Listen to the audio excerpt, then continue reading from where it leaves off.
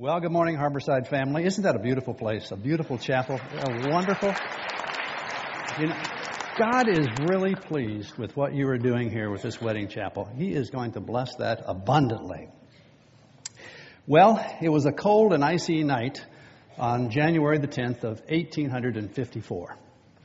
And in Bellevue Hospital in New York, there was an admission that night. It was a standard admission, and no one really paid a whole lot of attention to it. They brought in an individual who had come from the Bowery.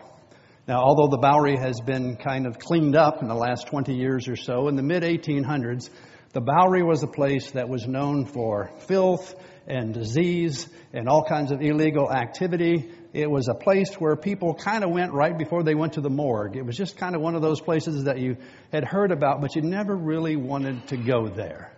And so the nurses looked at this individual and said, well, here's another one.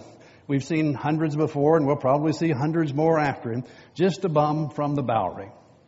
When the paramedics brought him in, they told the story that this individual, who was obviously very inebriated, and still inebriated when he got to the hospital, had gotten up in the night, had fallen and hit the wash basin, and when he did so, he was bruised in his forehead and his arms. But the more serious thing was there was a gash across his throat.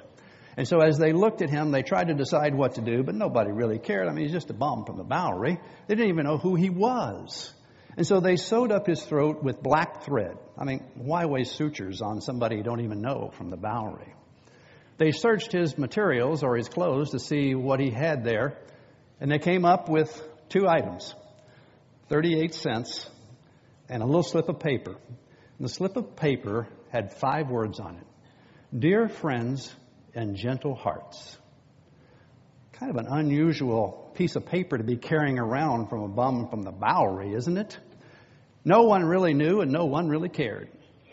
He languished there in the hospital for 3 days. He got a high fever, and he eventually died from that fever and from the complications of his throat injury. They didn't know who he was, so they put a tag on his toe and sent him to the morgue, and it just simply said, unknown. The next day, one of his friends came to the hospital looking for him, and they directed him to the morgue and said, we think this might be the person. Would you go down there and identify them? And when he went down to identify them, he found this individual. His name is Stephen Foster.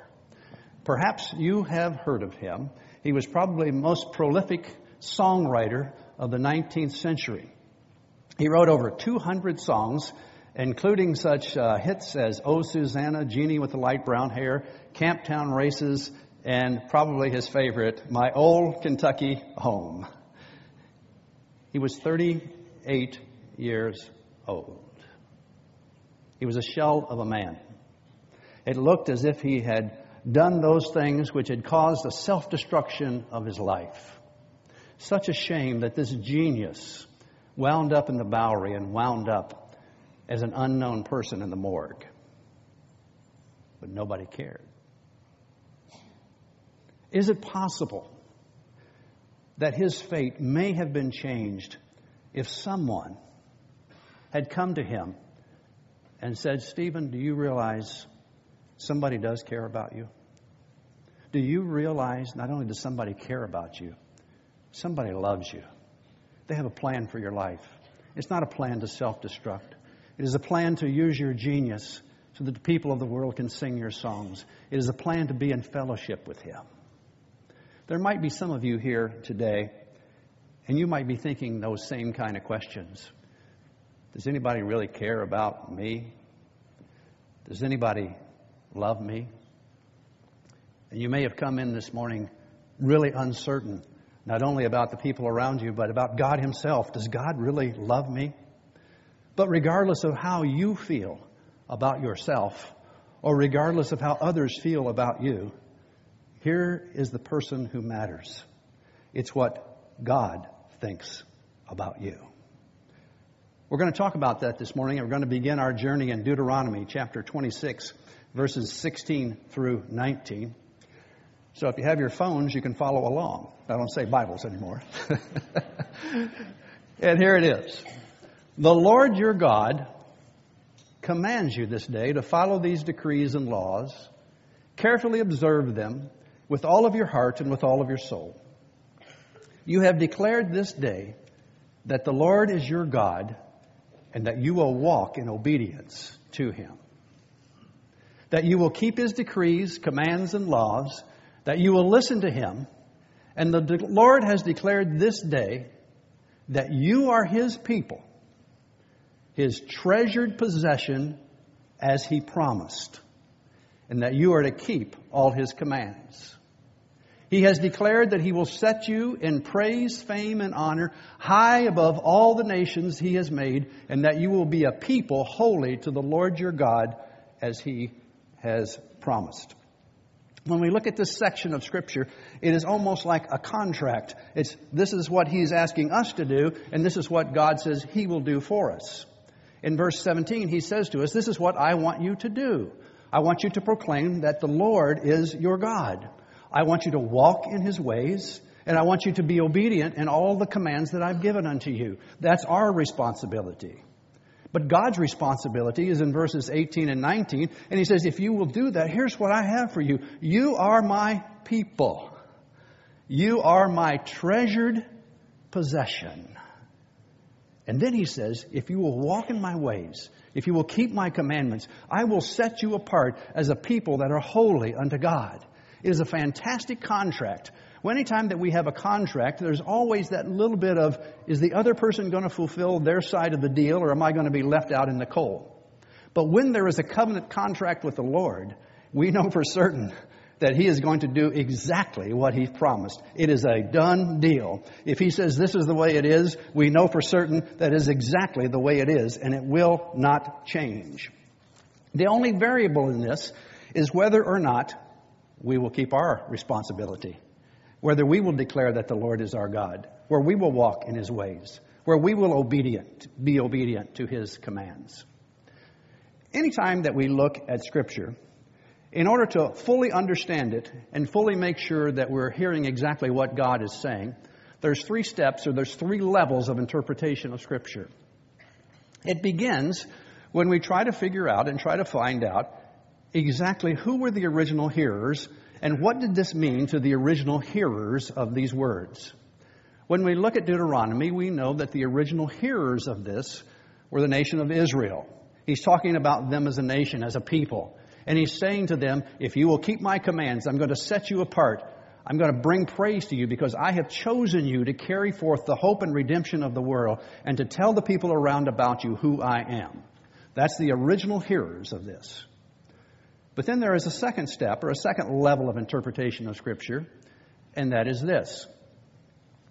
What are the timeless principles or truth that can be brought through time and can be applicable not just to the nation of Israel, but can be applicable to all people at all the times? And as we look at this, we know that from that nation of Israel, Abraham was given a straight promise. And that promise to Abraham was this: through your seed, all the nations of the world will be blessed. And so He says to Abraham, there will be an individual who will come, who will be a redeemer. Now, we obviously know from reading the New Testament that that seed, of course, was Jesus the Christ, the Son of the living God. And that through Him, all the nations of the world can be blessed.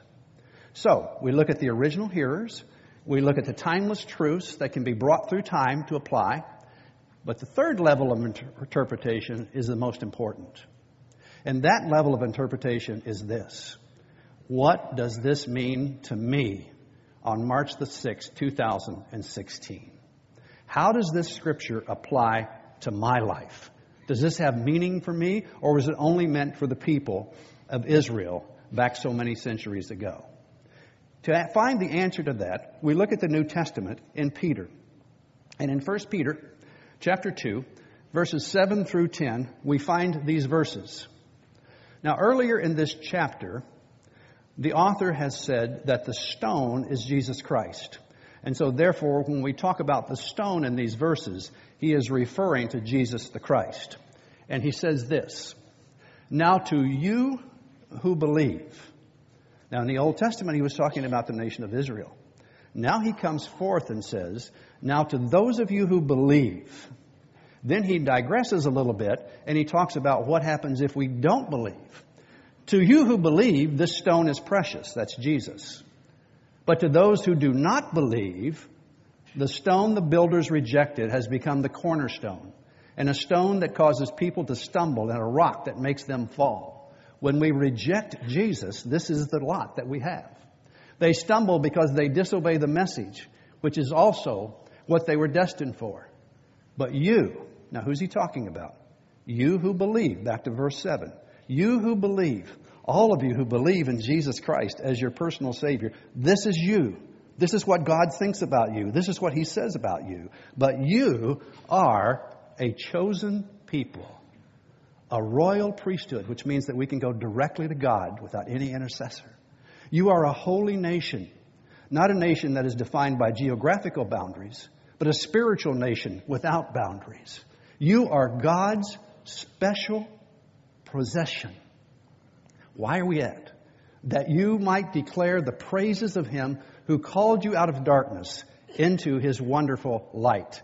You see, that passage in Deuteronomy can be brought through time and through Jesus Christ. As we look at Him and as we obey Him and walk in His ways and declare that He is our God, He says to us now, you can have all of those promises that I gave back to that nation of Israel. You can have all of those promises that I gave to anyone who would bless the name of Jesus.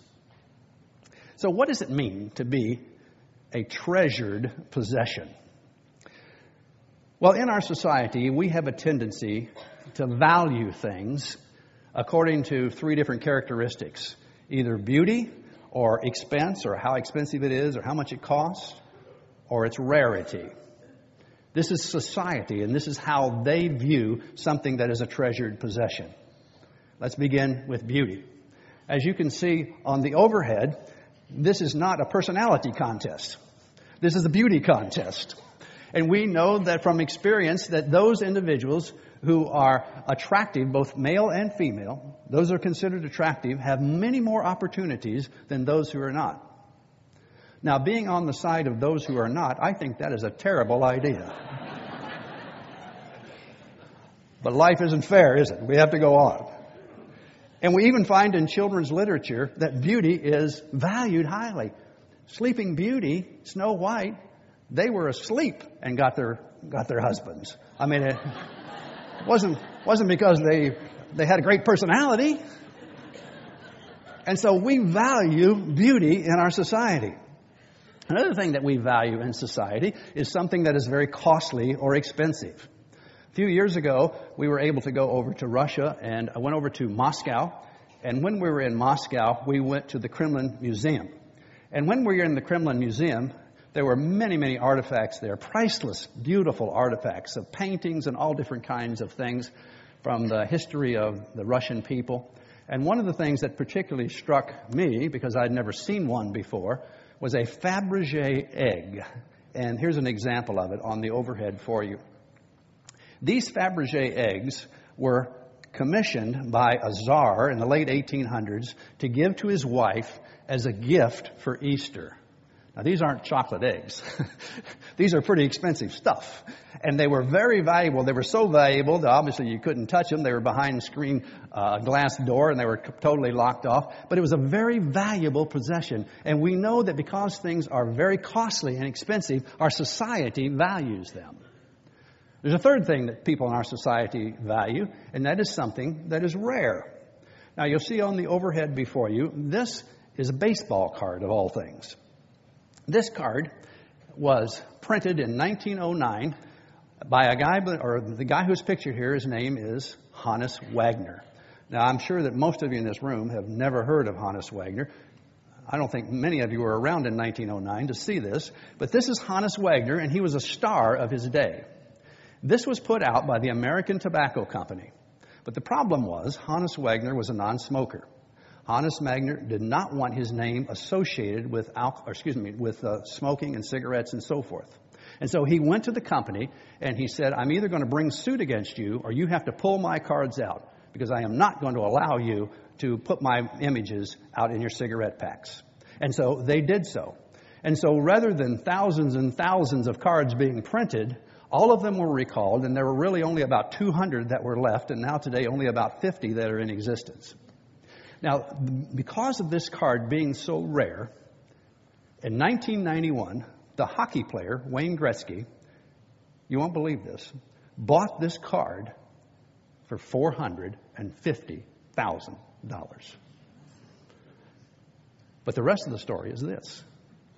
In 2000, that card was resold for $1.2 million. And in 2007, it resold again for $2.8 million. Are you kidding me? This is a piece of cardboard with the guy's picture on it. Some people just have too much money in this world, don't you think? But they valued it because it was so rare. However, God doesn't value things because of their beauty or because of the price tag on them or because of their rarity. God has a different method of valuing things. He says, you are valuable. You are my precious possession. You are my treasure to God. You are a treasure to God simply because He created you and He designed you for fellowship with Him. There is a guy named C.S. Lewis who was a theologian, and he makes this statement for us. He says, God, who needs nothing, loves into existence creatures, that's us, in order that He may love and perfect them. God says, you are my treasured possession just simply because I have created you and I love you. Have you ever felt like you were just a number? Insignificant? Well, if you've ever tried to contact a government agency with a complaint, you know exactly what I mean. After about 6 times of choosing 1 or 3 or 4, the last one always is, go back to the main menu and start over, because you still haven't got anybody to talk to. But here's the good thing. God never considers you just a number. One of the things that I've been impressed with Harborside Church, and Carol and I, my wife and I, have only been here about a year or so. This staff, this pastor, they consider you as persons, not numbers. And when I came here, the old biblical saying is true. I was a stranger and you took me in. Those individuals just loved me and they love you. And when they look at you, they see people. They see relationships. They don't see a number. And there's a lot of people here. That doesn't mean you're a number. It means that you are precious in the sight of God. And the people in this congregation care about you. You ever feel invisible?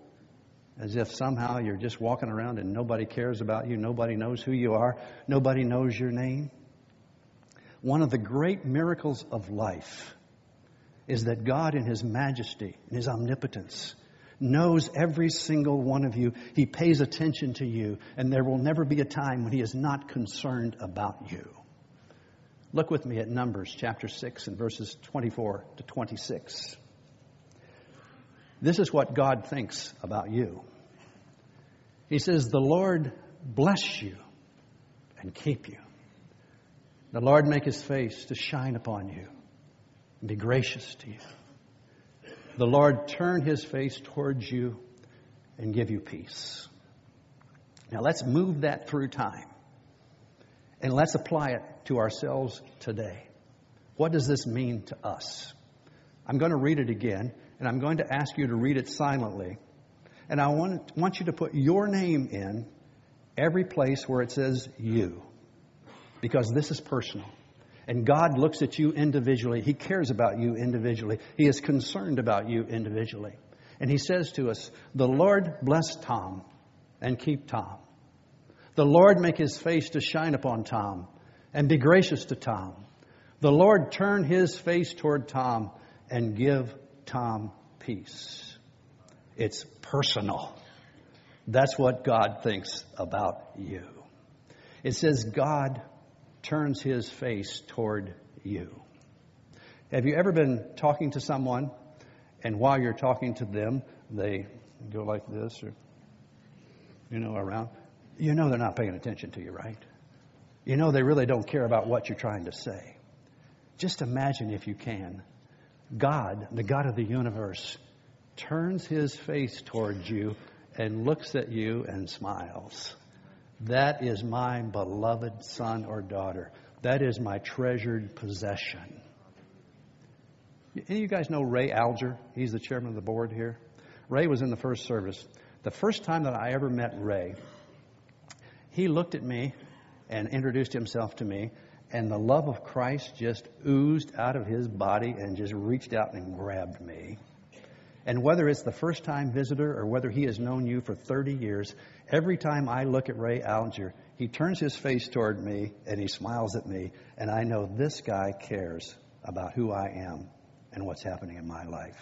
Well, in a much greater and deeper way, God looks at you and he turns his face towards you and says, that's my child. That's the one I love. That's my treasured possession. Not only does he turn his face towards you, it says he makes his face to shine upon you. Have you ever been in a situation where your loved one, whether it is your wife or husband or child or someone else that you love, has been gone for a period of time? And when they come back and you see them walking in, what happens to you?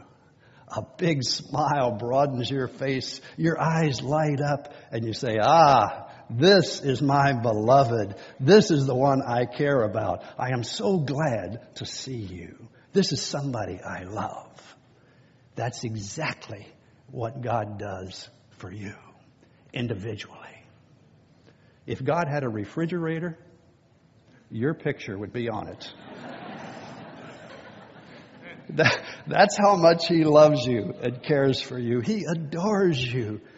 He wants to meet with you. He wants to talk with you. He wants to listen to you. He wants to guide you. He wants to be there for you in good times and bad times. He loves you. God's love is not concerned about beauty or rarity or cost.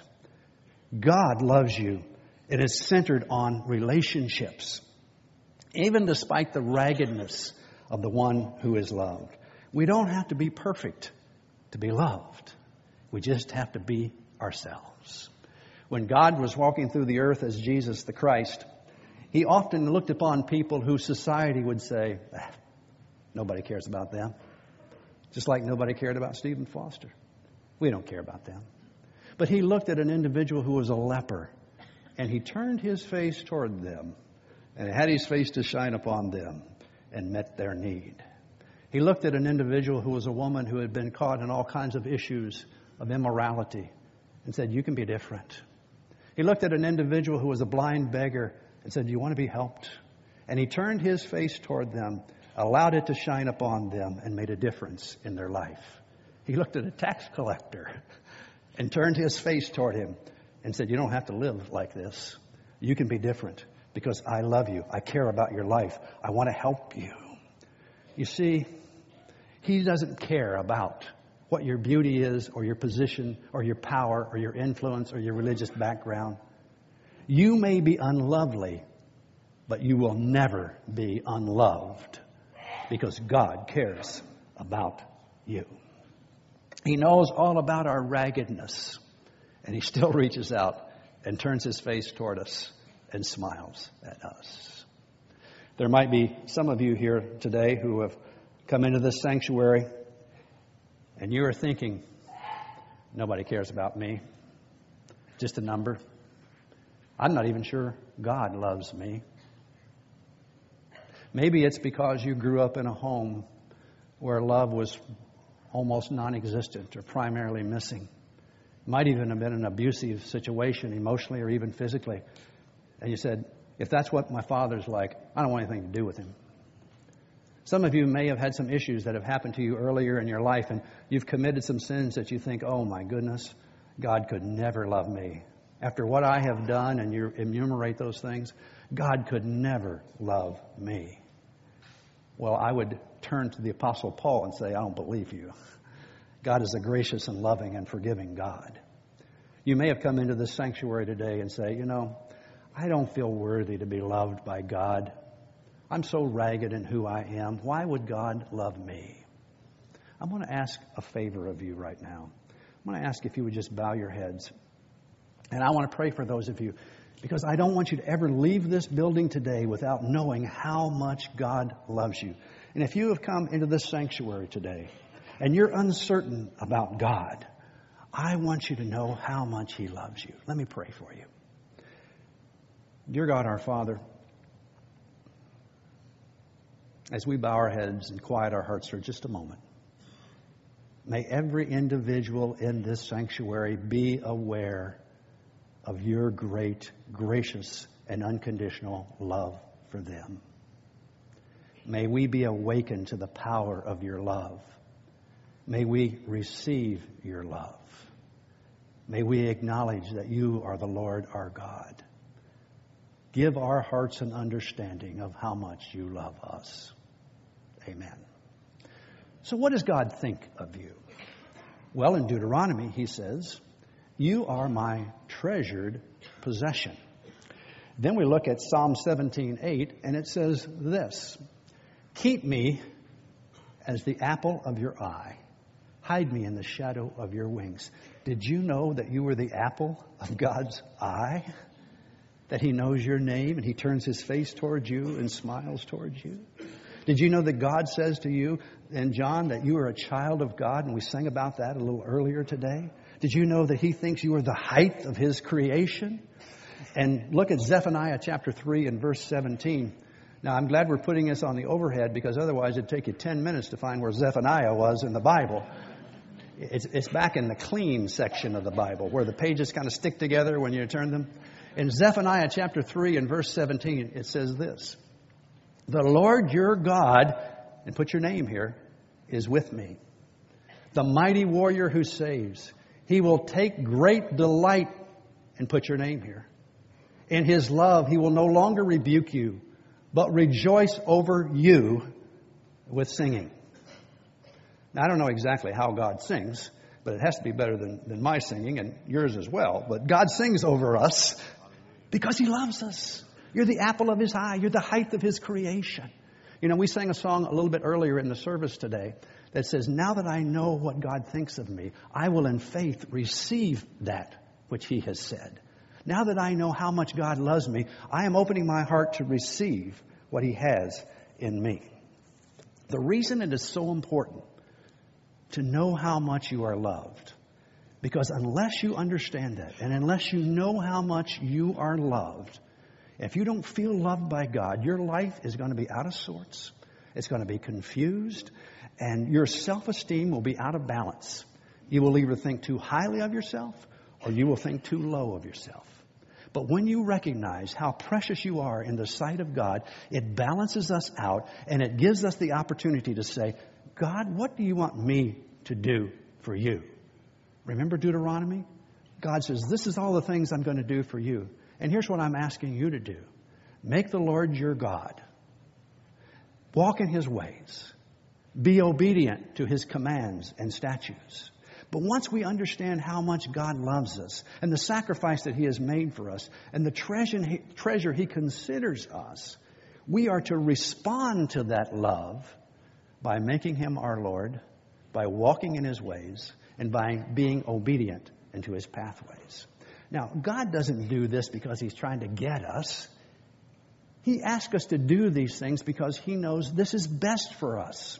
When we make the Lord our God, when we walk in his ways, when we are obedient to him, it maximizes our time while we're here on earth. It maximizes our joy. It maximizes our relationship, not only with him, but with those around about us. And that's what he wants for your life. In John 10:10, he says, I have come that you might have life and life more abundantly. If we see Christianity as simply a life insurance policy, that we have to receive Christ to go to heaven, that's true.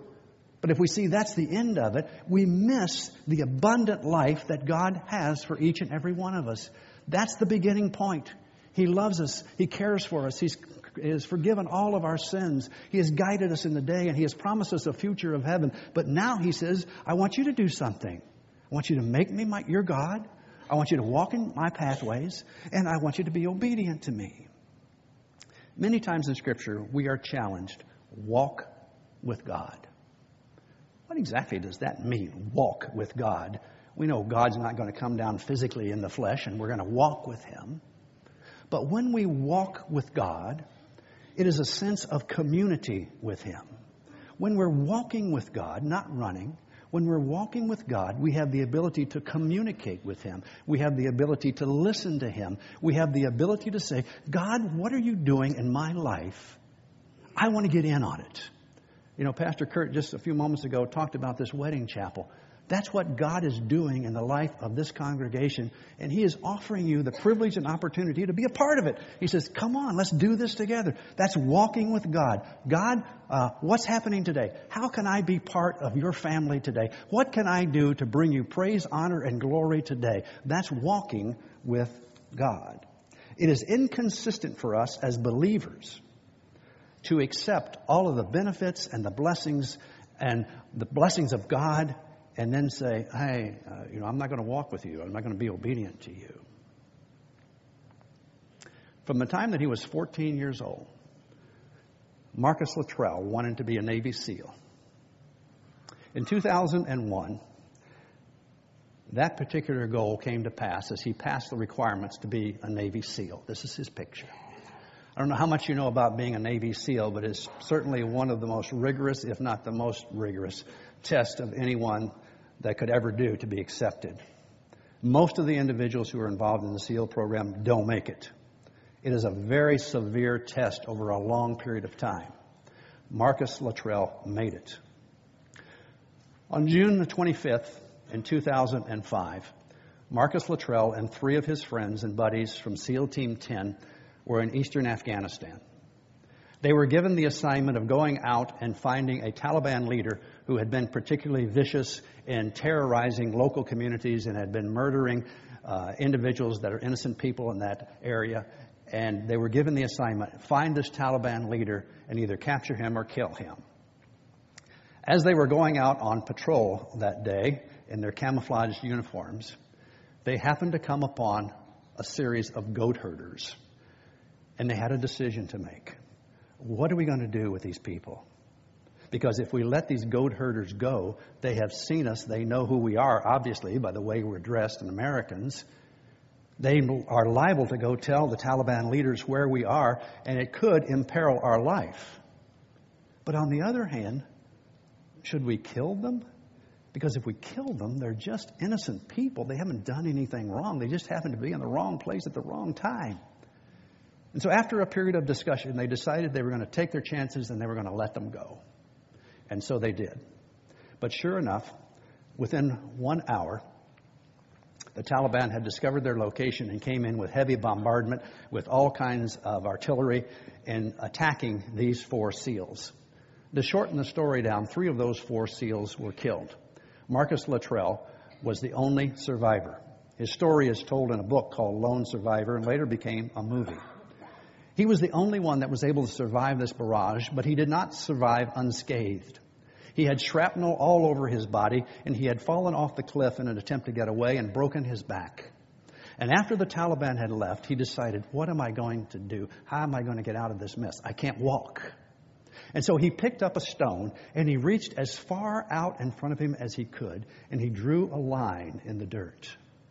And he said, if my feet can make it to that line, and I'm still alive, I'm going to do it again. And so he crawled on his stomach toward that line. His feet made it. He kept the stone and reached out and did it again and again and again. And he kept going. He did this on his stomach for 3 days. It took 7 miles of crawling over 3 days to finally reach a settlement where they took him in and harbored him until the American forces could come and rescue him. He was given all kinds of awards for that. Some of you may have seen the movie about the lone survivor. But Marcus Luttrell said this at the end of that journey. He said, I will never quit. My nation expects me to be physically harder and mentally stronger than my enemies. If knocked down, I will get back up every time. I will draw on every remaining ounce of strength to protect my teammates and to accomplish our mission. I am never out of the fight. And while we highly regard people like Marcus Luttrell, who had such a loyalty to his nation and to his friends and to those who were fellow soldiers with him, it is highly remarkable. He should be decorated. Think of this in a spiritual sense. We wrestle not against flesh and blood, but against the principalities, against satanic influences on our life. And when you know how much God loves you, this is our response to God. I will not quit. I will not give up my faith. My God expects me to be spiritually stronger than my enemies. Greater is He that is in me than he that is in the world. If knocked down, and you will be, I'm going to get back up. I'll draw on every remaining ounce of strength to protect my family members in the body of Christ and to accomplish the mission that God has given me. I am never out of the fight. That's what it means to walk in obedience unto the Lord. We are in a fight for our lives. It's not easy. Thanks be to God who gives us the victory through Jesus Christ our Lord. I'm going to ask our prayer partners to come forward at this time. If you have a prayer need of any kind, these are spiritual people. They love you. They'll turn their face toward you. Their face will shine upon you. And they will meet any need that you have by taking it to prayer before the Lord. Now may the Lord bless you and keep you. May you receive the love of Christ in your life. And may you go forth in victory, knowing that we are more than conquerors through Him who has bought us with a price. In Jesus' name, amen. Amen.